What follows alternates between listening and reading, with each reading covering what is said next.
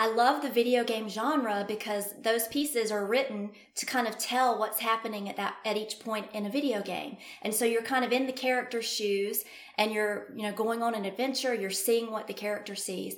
And that's what I tried to do in the Let's Quest series. So I tried to write really descriptive pieces that students could put themselves in a character as they played the piece, and they could imagine what was happening in the music. And that's, I think, probably my favorite type of music to write. I love writing music that tells a story.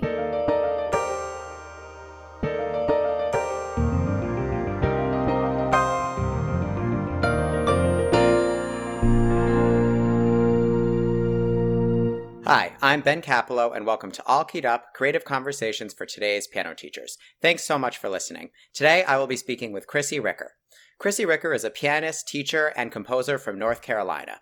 A nationally certified teacher of music, Chrissy holds a master's degree in piano performance and pedagogy and has been teaching piano for 23 years to students of all ages and skill levels. Chrissy's articles on piano teaching have appeared in American Music Teacher magazine, and she has been a frequent clinician for teacher groups, presenting on a variety of topics related to teaching and composing. Chrissy specializes in creating engaging, original music and arrangements for musicians of all ages and skill levels. To date, she has published over 30 collections of piano solo and duet music for students. Her piano music is featured regularly on the contest lists of teaching associations across the United States and Canada, including the National Federation of Music Clubs. A prolific arranger, Chrissy has also arranged hundreds of pop, classical, video game, and anime titles for pianists at all levels. She is a signature artist for the digital music retailer Music Notes. Chrissy, thanks so much for joining today.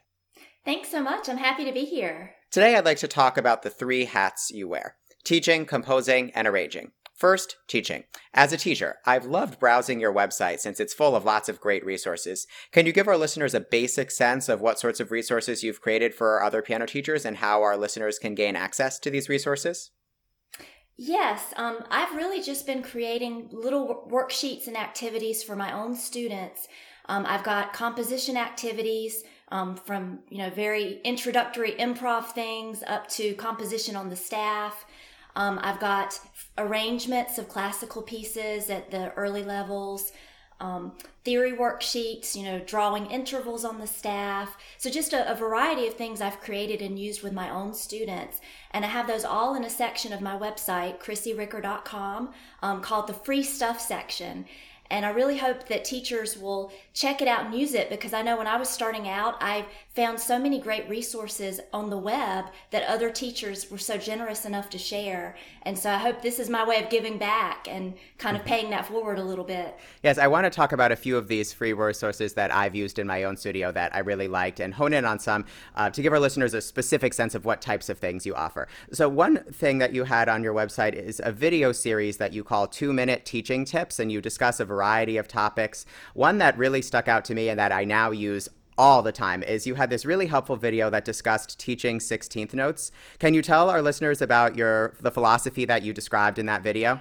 Yes. So I find that 16th notes are often really tricky for my students to understand. And the way I grew up being taught to count 16th notes, which I'm sure a lot of other teachers were taught this as well, is 1 eanda, 2 eanda, 3 eanda. And I think a lot of students find that really confusing. It's just so many syllables. A lot of students don't quite understand yet how to subdivide the beat. Maybe they haven't learned fractions yet in school. And so what I have found really effective when I introduce 16th notes to my students for the first time is to use words. And so I use rhythm words, and I actually switch them up. I've used a variety of different words, but some good ones are like, for a group of 4/16, I use the word watermelon. Huckleberry is another one. 2/16 followed by an 1/8, I use the word popsicle, and then an 1/8 followed by 2/16 pineapple, for example. And so what I show my students is that 16th notes usually come in just a few patterns. If you just learn what these patterns sound like, you'll be prepared for the majority of 16th notes you'll encounter in a piece of music. And so we get comfortable with what the patterns sound like. with how to chant the rhythms, how to clap the rhythms. And then later on, we circle back to understanding how to count them metrically. Yes, this is something I use in my studio with an adult student who I had been going weeks with him on 16th notes and was teaching it, unfortunately, in the way you described earlier about 1E-enda, 2E-enda, and it was just not clicking. And then when I watched that video, I did blueberry, I did a selection of fruits, and then instantly he was able to figure out these 16th note patterns that had been confusing him for weeks. And this is an adult student, so I strongly advocate for that way of teaching. Another thing that jumped out to me on your website as far as free resources is, as you mentioned earlier, you offer a lot as far as teaching composition. Many students are scared to try to write their own music for the same reason that they're scared of improvising, that they're overwhelmed by the really large number of choices they have. You solve this problem in your composition worksheets and exercises by making some of the decisions for the students, and sometimes you include fun ways for the students to make compositional choices, such as rolling dice. Can you talk about your philosophy with regard to teaching composition and what resources you offer in this department? Yes. I've always grown up enjoying composition. It was something I always thought was really fun. And so when I started teaching, I really wanted to incorporate composition early on with my students. And what I found is, just like you said, a lot of students are afraid to compose and improvise. They're afraid of making a mistake. They're afraid because they don't know what to do. They don't want to make something that sounds bad. And so I've tried to really make it as easy and comfortable as possible with some of the resources I've created for my students. And I think just giving students a limited number of choices at first is really helpful.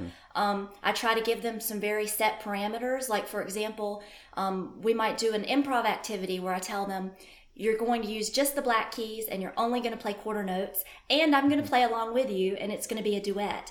And so that just increases their comfort level. And just by doing a series of these kinds of activities, it builds students' comfort to the point that they're able to do more complex compositions on their own. But yes, I love the one with the dice that you mentioned. That's a really foolproof one for any student, because all they have to do is roll the dice, and whatever number comes up, that's the measure that they write on the staff for their composition. And I've actually done that with different students, and it's amazing how they can all come up with something completely different because, they're rolling the dice and the measures are different. And then at the bottom of the page, I have a little series of things. We'll try playing the right hand up an octave, or try transposing this to C minor instead of C major, or try adding your own little coda using the notes from the C major chord. And so it's just a way to kind of get students comfortable with the process, and then give them a few ideas for how they can make it their own. Okay, now that we're on to composition, I would like to talk a little bit about your work as a composer. Just out of curiosity, when you were learning to compose, did you have a teacher who did these sorts of activities with you that you're describing, or did you come up with those on your own? Okay. Yeah. When I was growing up, I always composed on my own, but really the only things we did in my lessons were the things that were in my theory book. So I did, question and answer phrases and that kind of, theory work, but never did any formal composition or anything like that until I got to college. So yeah, it was something I always thought was really fun, but I really didn't know you could do that in piano lessons. And so that's why I've really tried to incorporate it now with my students as much as I can, because I want them to see, that creative side of not just playing what's on the page, but coming up with your own ideas too. Yeah, I'm always interested. I had a lot of guests on this podcast so far who part of what they do is trying to fill in gaps of what they wish they had had growing up. I always find stories like that to be really inspiring. Okay, I do want to talk a little bit about your work as a composer. You've written many books that cover a wide span, many of which I've used in my studio and really love, particularly the Piano Patterns series. Can you give us a bird's eye view as to the main series you offer, how they're published, and a general sense of what books you offer for any teachers who might want to consider using them in their own studios? Sure. I've got several different series. I started out writing for Chose Music Company, so I have a couple of series of books published through them. The Destination Adventure series is one where students get to kind of explore different places around the world through music. So that's a really fun one. And then for them, I also did a series called Preludes to Mastery, which are preludes written in a variety of styles. So there's Baroque style pieces, classical style pieces, romantic and contemporary style pieces. And those were just pieces I wrote to give my students a better understanding of how those style periods work. And those books also incorporate a wide variety of key signatures. So I was trying to introduce my students to keys with more than, one or two sharps or flats. Right. And then with Piano Pronto Publishing, I've written quite a few different series. The Perfect Pattern series you mentioned is one that was also inspired by my students. It's pattern-based pieces, so students can be playing something that they can learn really quickly. It's really good for students that maybe are not super strong readers, but are capable of playing a lot more difficult things than they're able to read. So that series has books from the elementary all the way up to the mid-intermediate level. I've also done the Let's Quest series of video game inspired pieces, which was, I think, probably my favorite series to write because I think the music is so fun and engaging for students and really gets students telling stories through the music. And then my Rock On series has been very popular with Piano Pronto. Those are pieces that are original pieces in rock and pop styles. Can you elaborate on a second ago what you mean when you say that with your Let's Quest series that the students tell stories through their music? Yes, so those are pieces that are inspired by video games. And I love the video game genre because those pieces are written to kind of tell what's happening at each point in a video game. And so you're kind of in the character's shoes and you're, going on an adventure, you're seeing what the character sees. And that's what I tried to do in the Let's Quest series. So I tried to write really descriptive pieces that students could put themselves in a character as they played the piece and they could imagine what was happening in the music. And that's, I think, probably my favorite type of music to write. I love writing music that tells a story. Interesting. Yeah, I've used that series once in my studio. I haven't used it as much as I've used Easy Piano Patterns, but with the one student that I did use the Let's Quest with, he absolutely loved it. He was a very big video game music fan himself, and we absolutely did what you're talking about of saying, okay, imagine you're this character. What do you think the level is like? And it's a great way to build creativity. I do want to talk in general about these series that you mentioned, and specifically about variety. So as you mentioned, many of your books cover specific styles. There's you didn't mention Cool Cats, but that emphasizes jazz. Ready to Rock is, of course, rock. There's Rhapsodies and Reveries, which is more lyrical. In my experience, sometimes when books attach themselves to styles, there can be a risk that the pieces can get cliche and start sounding the same. But I never feel that with your music. You're very thorough in your exploration of these styles. So for instance, in Rock On, there's all these songs in kind of all styles, and very, very rarely do you do that like steady power chord left hand stuff that you would expect a book like that to do. Similarly with Cool Cats, although it's jazz related, there's a lot of variety within it, and very rarely is it just up and down the blues scale. So my question is, when you decide that you're going to write a book or even a piece that references a specific style, how do you find a way to be innovative within that style and avoid cliches? So does it come intuitively? Do you do research? Can you talk a little about that process? Yes, and I'm glad you noticed that because I really do try with my books to make all of the pieces as different as possible from one another. Because I know as a teacher, when I buy a book for a student, if all of the pieces sound the same, even if it's a great book, eventually we kind of get tired of it because all the pieces are too similar. Yeah. So I really do work to make every piece different. And I do a lot of research. So, no matter whatever the genre is, I do a lot of research and I just kind of make a list of all the different styles I want to touch on.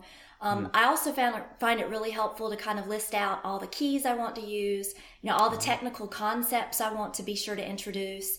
And so I really just kind of go through and plan it out and try to make sure that every piece is introducing something different and it's something fresh and exciting for the student. I like that I'm noticing so far in this interview that there's a lot of reference to trying to make sure that students are aware of different keys, both with the composition stuff, with the way you write your books. And I think that's great to avoid what sometimes happens with students where they get very stuck in middle C position. Right. And also on this subject of doing research, I really appreciated that at the end of Cool Cats, you actually offer kind of a listening list of students who want to continue exploring the styles that you reference in that book. So it goes to this idea that you're saying of really doing your research and not just sort of knee-jerking to cliches. Yes. And, what I always hope from my books is that a student will play a book and they'll think, wow, that was really fun. I want to find out more about this type of music. And then they're going to go out and listen to a lot of different types of music because they had the experience of learning those pieces in the book. So that's always my hope, that students will it'll open the door to something else that they can continue to explore. Right. Okay, also on composition, I recently had Jennifer Eklund on the podcast, who I know you know, and she said that for her, she felt that actually writing the pieces themselves is about 5% of the process for her, and the remaining 95% is focused on the more publication and marketing aspects. In many cases, I believe you have other publishers publish your work, so I'm interested in that breakdown for you. So from the process of deciding you want to write a piece to having that piece in print ready for purchase, roughly what percent of that process consists of actually writing the piece? And can you talk about what else you have to do besides actually writing the music? Yes. I was actually listening to the podcast with Jennifer, okay. and I heard her say that, and I was nodding my head because that's exactly right. And it's one of those things too that as a composer, I don't want to do all the other stuff, the marketing, and but it is a big part of it. And so the initial writing process is usually what happens first. Another thing that takes a little time is I always record all of my pieces. So I want to make sure I have Yes, I did notice that. Yeah, not only a good audio recording, but a good video recording, because I want to demonstrate so that students can, watch the video and see my hands on the piano keys and kind of see me do some of the technical things that they're going to encounter in the music. So getting good recordings, and then it's, making everything look pretty, making nice covers, and then comes the marketing part where you're actually trying to get other people to take a look at it, which can take a long time to get new things out there and get teachers interested in taking a look at the music. So yeah, I would agree definitely that the writing part is the smallest part. It's the most fun part, but it is the smallest part of the process. Mm-hmm. And I really like that you record videos of all of your pieces, not just because it's helpful pedagogically, but also I've found a lot with my own students when I show them these videos of you. It's great for them to be like, oh, that's the composer. And it breaks down, I think, some of the stereotypes in their head of a composer being dead and, gray hair, to see someone who looks like someone they could see on the street, in their house, on YouTube. So I really like that you do that. Yeah, thank you. And related to this sort of marketing publishing world, on a lot of these piano teacher groups, I see a lot of teachers who post PDFs of pieces that they wrote in Finale or Sibelius. And I'm sure, at least in theory, they'd be interested in taking their composing to the next level, as of course you have. Do you have any advice for people with a bit of compositional experience who want to be able to market their piano music more broadly and take it to the next level? Yes, I actually did a blog post about just kind of my experiences with music publishing. But yeah, there are a lot of outlets now as far as self-publishing goes. So, it's a lot easier now than it used to be, 20 or 30 years ago, when your only way of getting music out there was to hope that a publishing company would publish you. So yeah, so I would encourage, if composition is something you're interested in, look into some of these outlets, some of these self-publishing outlets. And then also just try to be really active and network with other teachers, not just, through Facebook groups, but also through in person, when that becomes possible again. I was going to say. But yeah, I have a very active local piano teachers association that I'm a member of here in North Carolina, and the teachers in that group have been incredibly supportive and really, helped to get the word out about my music and used it with their students. And so I think just making those connections with other teachers is really important, because it's just a great way to grow and also get feedback on what you've written. Great advice. Thank you. Finally, I'd like to turn to your work as an arranger. Like your work in composition, you arrange pieces in a large variety of styles. So I want to talk first about your arrangement of classical pieces. On Sheet Music Plus, you've arranged many classical pieces for Easy Piano. And personally, I use simplified arrangements of classical pieces in my studio all the time, including in some cases yours. However, I do know that there are some teachers who are a bit skeptical about this, the argument being that simplifying the piece kind of cheapens the value of the original, and students should wait until they're musically ready to do something like that. Again, that's not my perspective, but I know that some people do feel that way. Can you talk about the value that it brings children to introduce them to famous classical pieces at a younger age, even if it means not being able to play the real piece? Yes.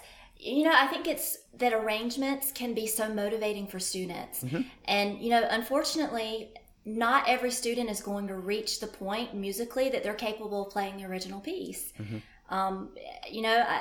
The average student probably takes lessons for what, 3 to 5 years? Yeah, and you wouldn't want a student in that situation to never get to play these famous pieces that they already know. Exactly.